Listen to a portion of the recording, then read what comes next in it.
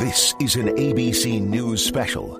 COVID-19, what you need to know. From ABC News headquarters, here is correspondent Aaron Katursky. The World Health Organization now says Europe is the epicenter of the global coronavirus pandemic. And tonight, travel restrictions into the United States take effect. Here at the end of the week, coronavirus has changed our lives in innumerable ways. Schools close, sports, the arts, and entertainment are all on hold. An unprecedented and dramatic transformation of life in the United States as the country shuts down to save itself. A wobbly response has given way to drastic action now to stop the relentless spread of novel coronavirus.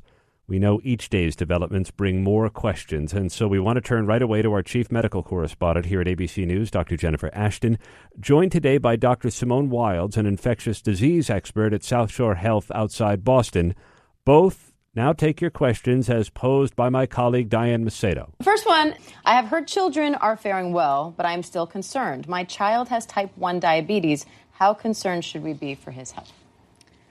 I mean, I think we would definitely want to be concerned, but I think if you take the basic precautions, make sure they're staying healthy, monitor their blood sugars, I mean, I think they're going to be okay. But you want to, as a parent, you're just going to be a little bit more cautious with them. But being cautious, do you let the kid go to the playground, for example? Do you let them play with their friends, or do you keep them home right now? I mean, I would let them go to the playground, but of course, if there are lots of kids there, then I'm going to limit the contact they're going to have with kids. But it's going to be hard to keep a child home all day. Mm-hmm. My husband's dealing with that right now. He said, we're going to go to the kid gym across the street. And 100%. I was like, I'm not so sure. Yeah.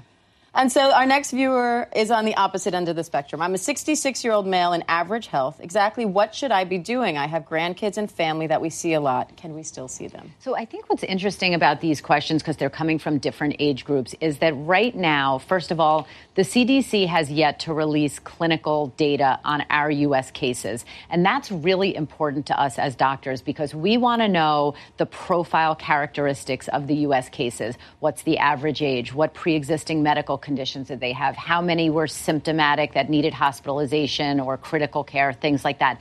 They haven't released that U.S. data yet.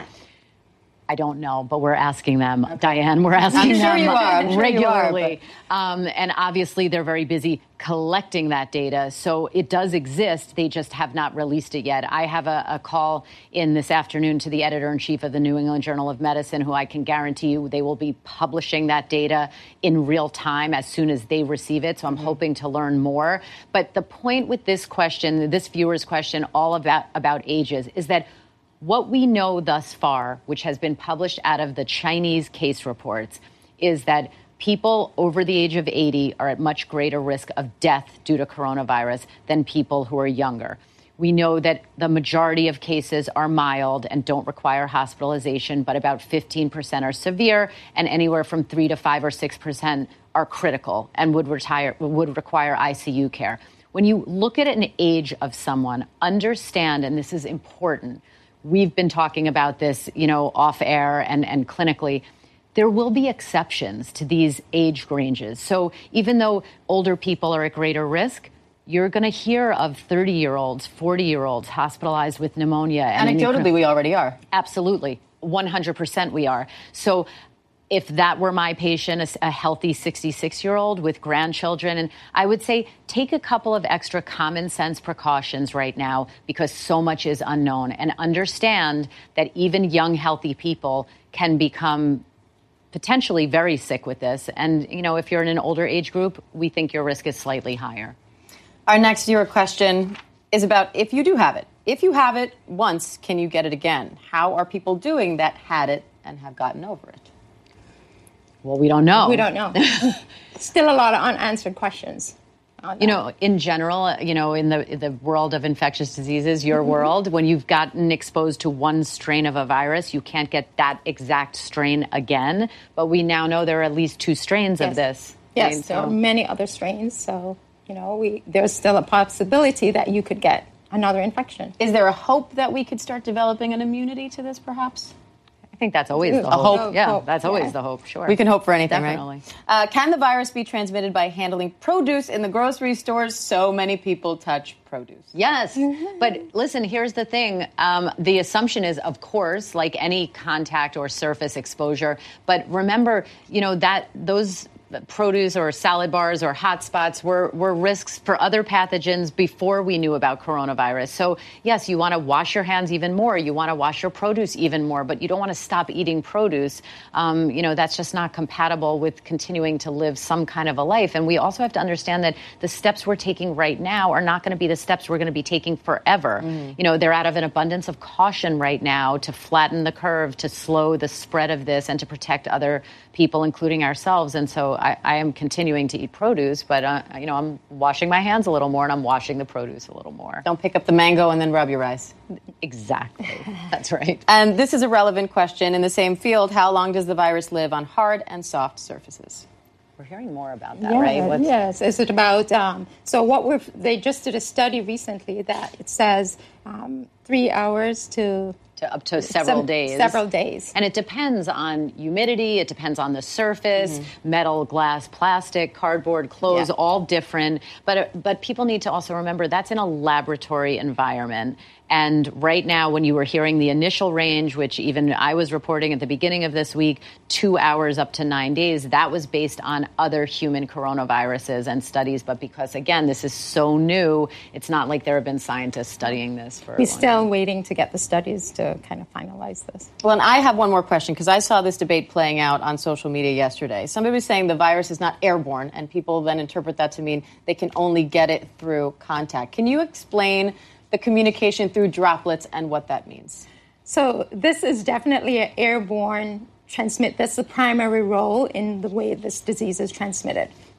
When you cough or sneeze, the particles going in the air gets into your eyes, your nose, your mouth. That's one of the primary routes that we get it. We also have community transmission, where you have people that are in close quarters, people touching surfaces, not washing their hands. So definitely that's one of the other ways that we see that's happening quite frequently. But would you say respiratory droplet transmission via airborne? In other words, it's not like measles. We don't think it's like measles yet. Correct.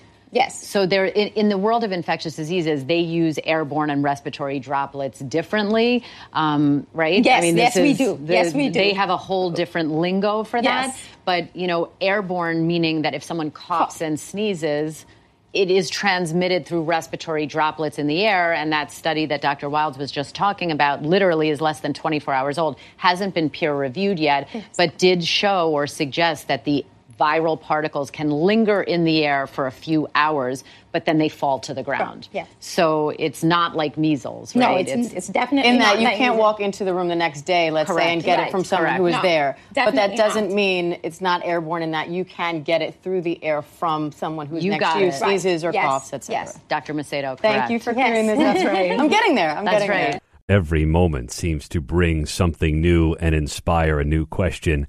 Today, it may be the schools in Los Angeles. ABC's Alex Stone is with us now from L.A. What's closing, Alex? Well, this is a big development right now in the last couple of minutes that L.A. Unified Schools, San Diego schools, San Francisco, Denver, Seattle area schools, they are all shutting down. But the announcement in the last couple of minutes being LAUSD, that is 750,000 students, the second largest school district in the country, along with San Diego as well. They had been resisting doing this. LA schools, as of yesterday, saying they were not going to do it at that point because they thought there was more harm to it than good, in that a lot of students who need food at schools that may not be able to get food at home, they eat at school, they may not be able to wash their hands at home if they are in underprivileged areas, and that they can do all that at school. But this is the announcement from Austin Butner, the LA Unified Superintendent, moments ago. And to our families, we thank you for your patience and trust as we work together to maintain some sense of normalcy in these difficult times. These next 2 weeks will be difficult, and we are not certain what lies ahead after that. The plan right now is to reassess in 2 weeks to figure out, is it now safe to reopen the schools? But at this point, as you just heard Buettner say there, they just don't know, Aaron. It is a real debate. They're having the same debate here in New York, Alex. Not only do kids rely on the social services that the schools provide, there's some concern that it would take parents who are really needed right now in hospitals and doctors' offices, on the front lines and the fire department and the police department out of work if they have to stay home to care for children. Well, absolutely. Just on the personal side, I live in an area of L.A. where we have a lot of police officers, a lot of firefighters. They live in our area, and many of those who are on LAPD and LA Sheriff, they live in our town. And this is something that has been going around on the apps like Nextdoor and on Facebook groups of, if you know somebody, if you live next door to somebody who is LAPD or LA Sheriff or county or city fire or a medic, to help them out, to say, hey, we'll take your kids, or to cook them dinner so they don't have to do that when they get home, that you really do have the community aspect to it now of trying to help one another out. But that is a major concern, that you do have some parents that do need to go to work, and now they're going to have this issue that they have to deal with, let alone all of the lost instruction time and everything else now the kids are going to deal with. But there are so many moving components to all of it. Alex, in California, a number of things other than schools are shutting down. Some iconic locations, tourist locations, they're also closed. Yeah, if you don't live in California, you may not know the impact of Disneyland. That was really a symbol yesterday. This is when we have to say that Disney is a parent company of ABC News as we talk about this. But Disneyland has only shut down 3 other times in its history: 9/11, the Northridge earthquake in 1994, and JFK's death. This does not happen. And this was a symbol when Disney yesterday announced that Disneyland and Disney's California Adventure, then later in the day Disney World and those parks, that they're going to be shutting down. That seemed to, at least in the world of parents and those that have kids at the ages where they would typically go to Disneyland, that was the symbol that schools need to shut down, that we now need to take this seriously. And you notice after that, San Francisco, L.A., San Diego, they shut down schools. That was symbolic in that moment when Disney announced that Disneyland is shutting down. Fascinating about the priority of Disneyland in California. We know just today Louisiana is thinking about postponing its presidential primary. Canada has shut down Parliament and advised against all non-essential travel outside the country. The Boston Marathon, the iconic road race, has been postponed for the first time in its 124-year history. So simply stunning developments continue.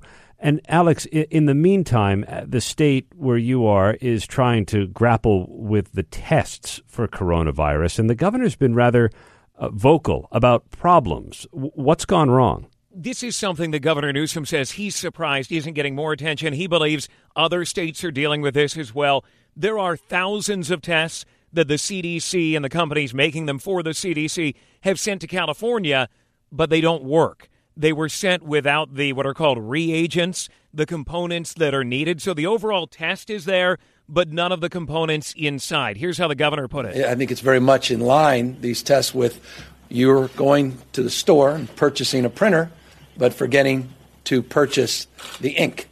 So you need multiple components. And so it's incumbent upon all of us to make sure those components are intact. Those components aren't there. So he says that they can only do a small fraction, that yes, the White House says, well, we sent California 4,000 tests. And he says, yes, you did, but you sent us that printer without the ink. So now it doesn't work. So what they're doing is, at labs, they are swapping pieces, saying, hey, we've got this. Do you have that? Yeah, we have that. We'll send you that piece, trying to create complete tests. And right now they just can't do many because they don't have everything they need. Not a great look, Alex.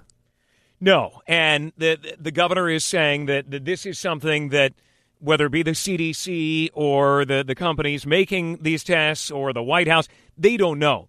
And, you could argue, well, this is Governor Newsom, who has previously been very critical of the Trump administration, doing it again. And through this, the governor has not been political. He's been actually praising President Trump and giving him credit for what he's done. He says this is not politics. This is, these tests don't work. That the company that makes the reagents says they can't produce them fast enough right now, so the test kits are going out without the reagents. But if you don't have the reagent, you can't do anything. So they can start the test. What they've been doing is doing that, then sending it to the CDC in Atlanta, where they have the reagents to do it there. But that slows everything down. So you've got thousands of people right now who are waiting to take tests, and they can't in California because we do not have these complete tests.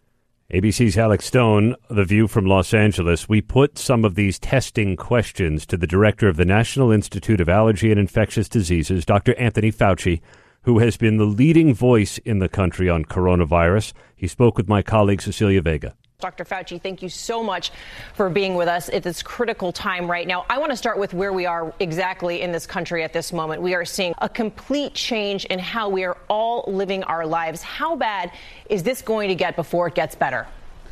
Well, it's certainly going to get worse before it gets better. And the kinds of mitigation strategies, containment and mitigations that you're talking about is to do that kind of physical separation of people, which is one of the very effective ways that you can really mitigate the spread of the virus. If you look at the pattern of viruses, particularly these types of viruses, and even look at what's gone on in China and in Italy and in South Korea, you go along like this, the way we were, and then you have a big spike that goes way up, and then after a while, after much disease and suffering and death, it comes back down again. The purpose of the mitigation is to get that peak and to blunt it so that it's a bit of a hill as opposed to a mountain. We're at a critical point now, more in some regions of the country than in others, but in general, the kinds of things that are going on will hopefully make that blunting of that peak so that we could save a lot of lives and save a lot of illness. But to be clear, we have not peaked yet. No, there's no doubt that we have not peaked yet. I think it's frightening for a lot of people to see what we're seeing in places like Italy and places like China. Are we working toward a gradual shutdown of our country here at home? You know, it's very difficult to predict, Cecilia. I'm not sure we're going to get to that. I think that would be really rather dramatic. But I can tell you that all things are on the table. We just have to respond as things evolve over the days and over the weeks. Dr. Fauci, if the most vulnerable group is the elderly right now, we're seeing all of these school closures around the country. Is that the right move for children and families? Well, I think it should be done in a proportionate way. And I think what's going on right now is generally an appropriate approach. But people need to understand, even though it's clear from our experience that children, young adults do very well for the most part. They are not the most vulnerable, but they do get infected. And if they get infected, and the crowding of the school is a perfect place for that to happen, they may do well, but then they go home and there's grandma and grandpa and an uncle or an aunt or a mother or father who actually have an underlying condition that'll make them more vulnerable. You know, this testing is top of mind for so many of us right now, and you made some headlines with your very candid and blunt assessment of the state of testing. You said the health system is failing at providing adequate testing when you were testifying before Congress. Dr. Fauci, are there people who are walking around right now who have the virus and don't know it because of this lack of testing? Well, I'm not so sure it's because of the lack of testing. But I think clearly the system as it was originally designed was very good for what it was designed for. Now looking forward, we're changing it rapidly. So, rather than playing Monday morning quarterback, let's look ahead. And I believe what we're hearing at the task force, that we are now getting into that phase where we'll be able to really scale it up a lot. I think in the next week or so, you're going to see an acceleration of availability of tests. Well, I want to get your take on the messaging from the White House right now, because it was just yesterday that President Trump himself said that, frankly, the testing has been, quote, very smooth. Are Americans getting mixed messages on this front? Is it accurate, Dr. Fauci, to say that the testing has been very smooth? Well, I think, again, I don't want to be getting involved in contradicting or non-contradicting. Right now, as I've mentioned many times, and I'll stick by it, early on, the way the system was designed, as good a system as it was not amenable or designed to approach that broad blanket testing. We're on our way to that now, and we'll be able to do it relatively soon. Well, I'm sure you've heard what California's Governor Gavin Newsom is saying. He's saying many of the testing kits that they've received there by the government are missing key components. He's comparing this to he's comparing these testing kits to printers without ink. Isn't that just unacceptable at this stage? That was an unfortunate situation. Right now, it's being corrected and is being corrected. Okay, I've got to ask you just quickly about President Trump and the photos that I'm sure you've seen of him standing next to the Brazilian official who has since tested positive. People are of the mind, I think, that if you come into contact with someone who has tested positive, that you yourself should be self-monitoring, or perhaps even in isolation, getting tested. Should all of those things apply to the president? You know, I leave that to the president's White House physician, who's an extremely competent individual who I know well, and the decisions there were between what would be a potential patient and the physician. So I'll leave that decision to them. But if you came into contact with someone who tested positive, would you yourself get tested? Well, it would be the circumstances. Likely I would, but, I'm not sure. It depends on the circumstances. But I think we should follow the guidelines of the CDC about when you are at a risk, what you should do. And finally, Dr. Fauci, as people are working from home today and we're seeing these shutdowns all over the country, what's your message? How long are we going to be living like this? It's going to be at least a matter of several weeks. I mean, it's unpredictable, but if you look at historically how these things work, it'll likely be anywhere from a few weeks to up to 8 weeks or more. I hope it's going to be in the earlier part, let's say 2, 3, 4 weeks. But it's really impossible to make an accurate prediction. Dr. Anthony Fauci with ABC's Cecilia Vega. 8 weeks, potentially, he's talking about, as the country has come in many ways to a halt as debate continues about what else can or maybe should be called off. I want to turn to the White House. ABC's Karen Travers. The president was prepared to declare a national emergency, Karen. We are expecting him to announce that today at his 3 o'clock press conference here at the White House, but don't have a lot of details, and sources are cautioning us that things are very, very fluid. No surprise. This is certainly a very rapidly developing situation. What this means is that if you declare a national emergency, the president can direct more federal aid to state and local municipalities. We have certainly been seeing in the last 3 days governors and mayors, local officials all across the country really making big moves, closing schools, urging people to work from home. And now they're looking to the federal government to help minimize the impact from the virus. So look for the president to say that coming up in about an hour and a half here at the White House. But again, a lot of these things are quickly developing. We're also expecting him to comment on the stimulus plan that is being worked out with House Democrats and his administration.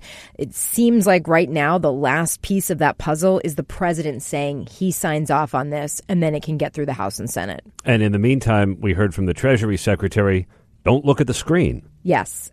Everybody relax. Don't look at your stock portfolio. Don't watch the numbers and the graphs you're seeing. Everybody just take a step back. He says things will bounce back, and in a year, everything will be back to where things were. Or at some point, things will be back to where they were. But it's a very hard message, I think, to send to nervous people across the country. I think it's going to be interesting to see how the president's tone is compared to that speech on Wednesday night, where the markets were just really rattled after the announcement about that travel restriction from Europe, and criticism that the president didn't focus on the human side, the people that are worried right now, and the containment measures that need to be taking place across the country. ABC's Karen Travers with us from her post at the White House amid the evolving government response to coronavirus, a global pandemic that the World Health Organization said has its epicenter in Europe, although that could quickly change to the United States. I'm Aaron Katursky. For my colleagues, you've been listening to an ABC News special. ABC News, honored, winner of 4 Edward R. Murrow Awards. ABC News, America's #1 news choice.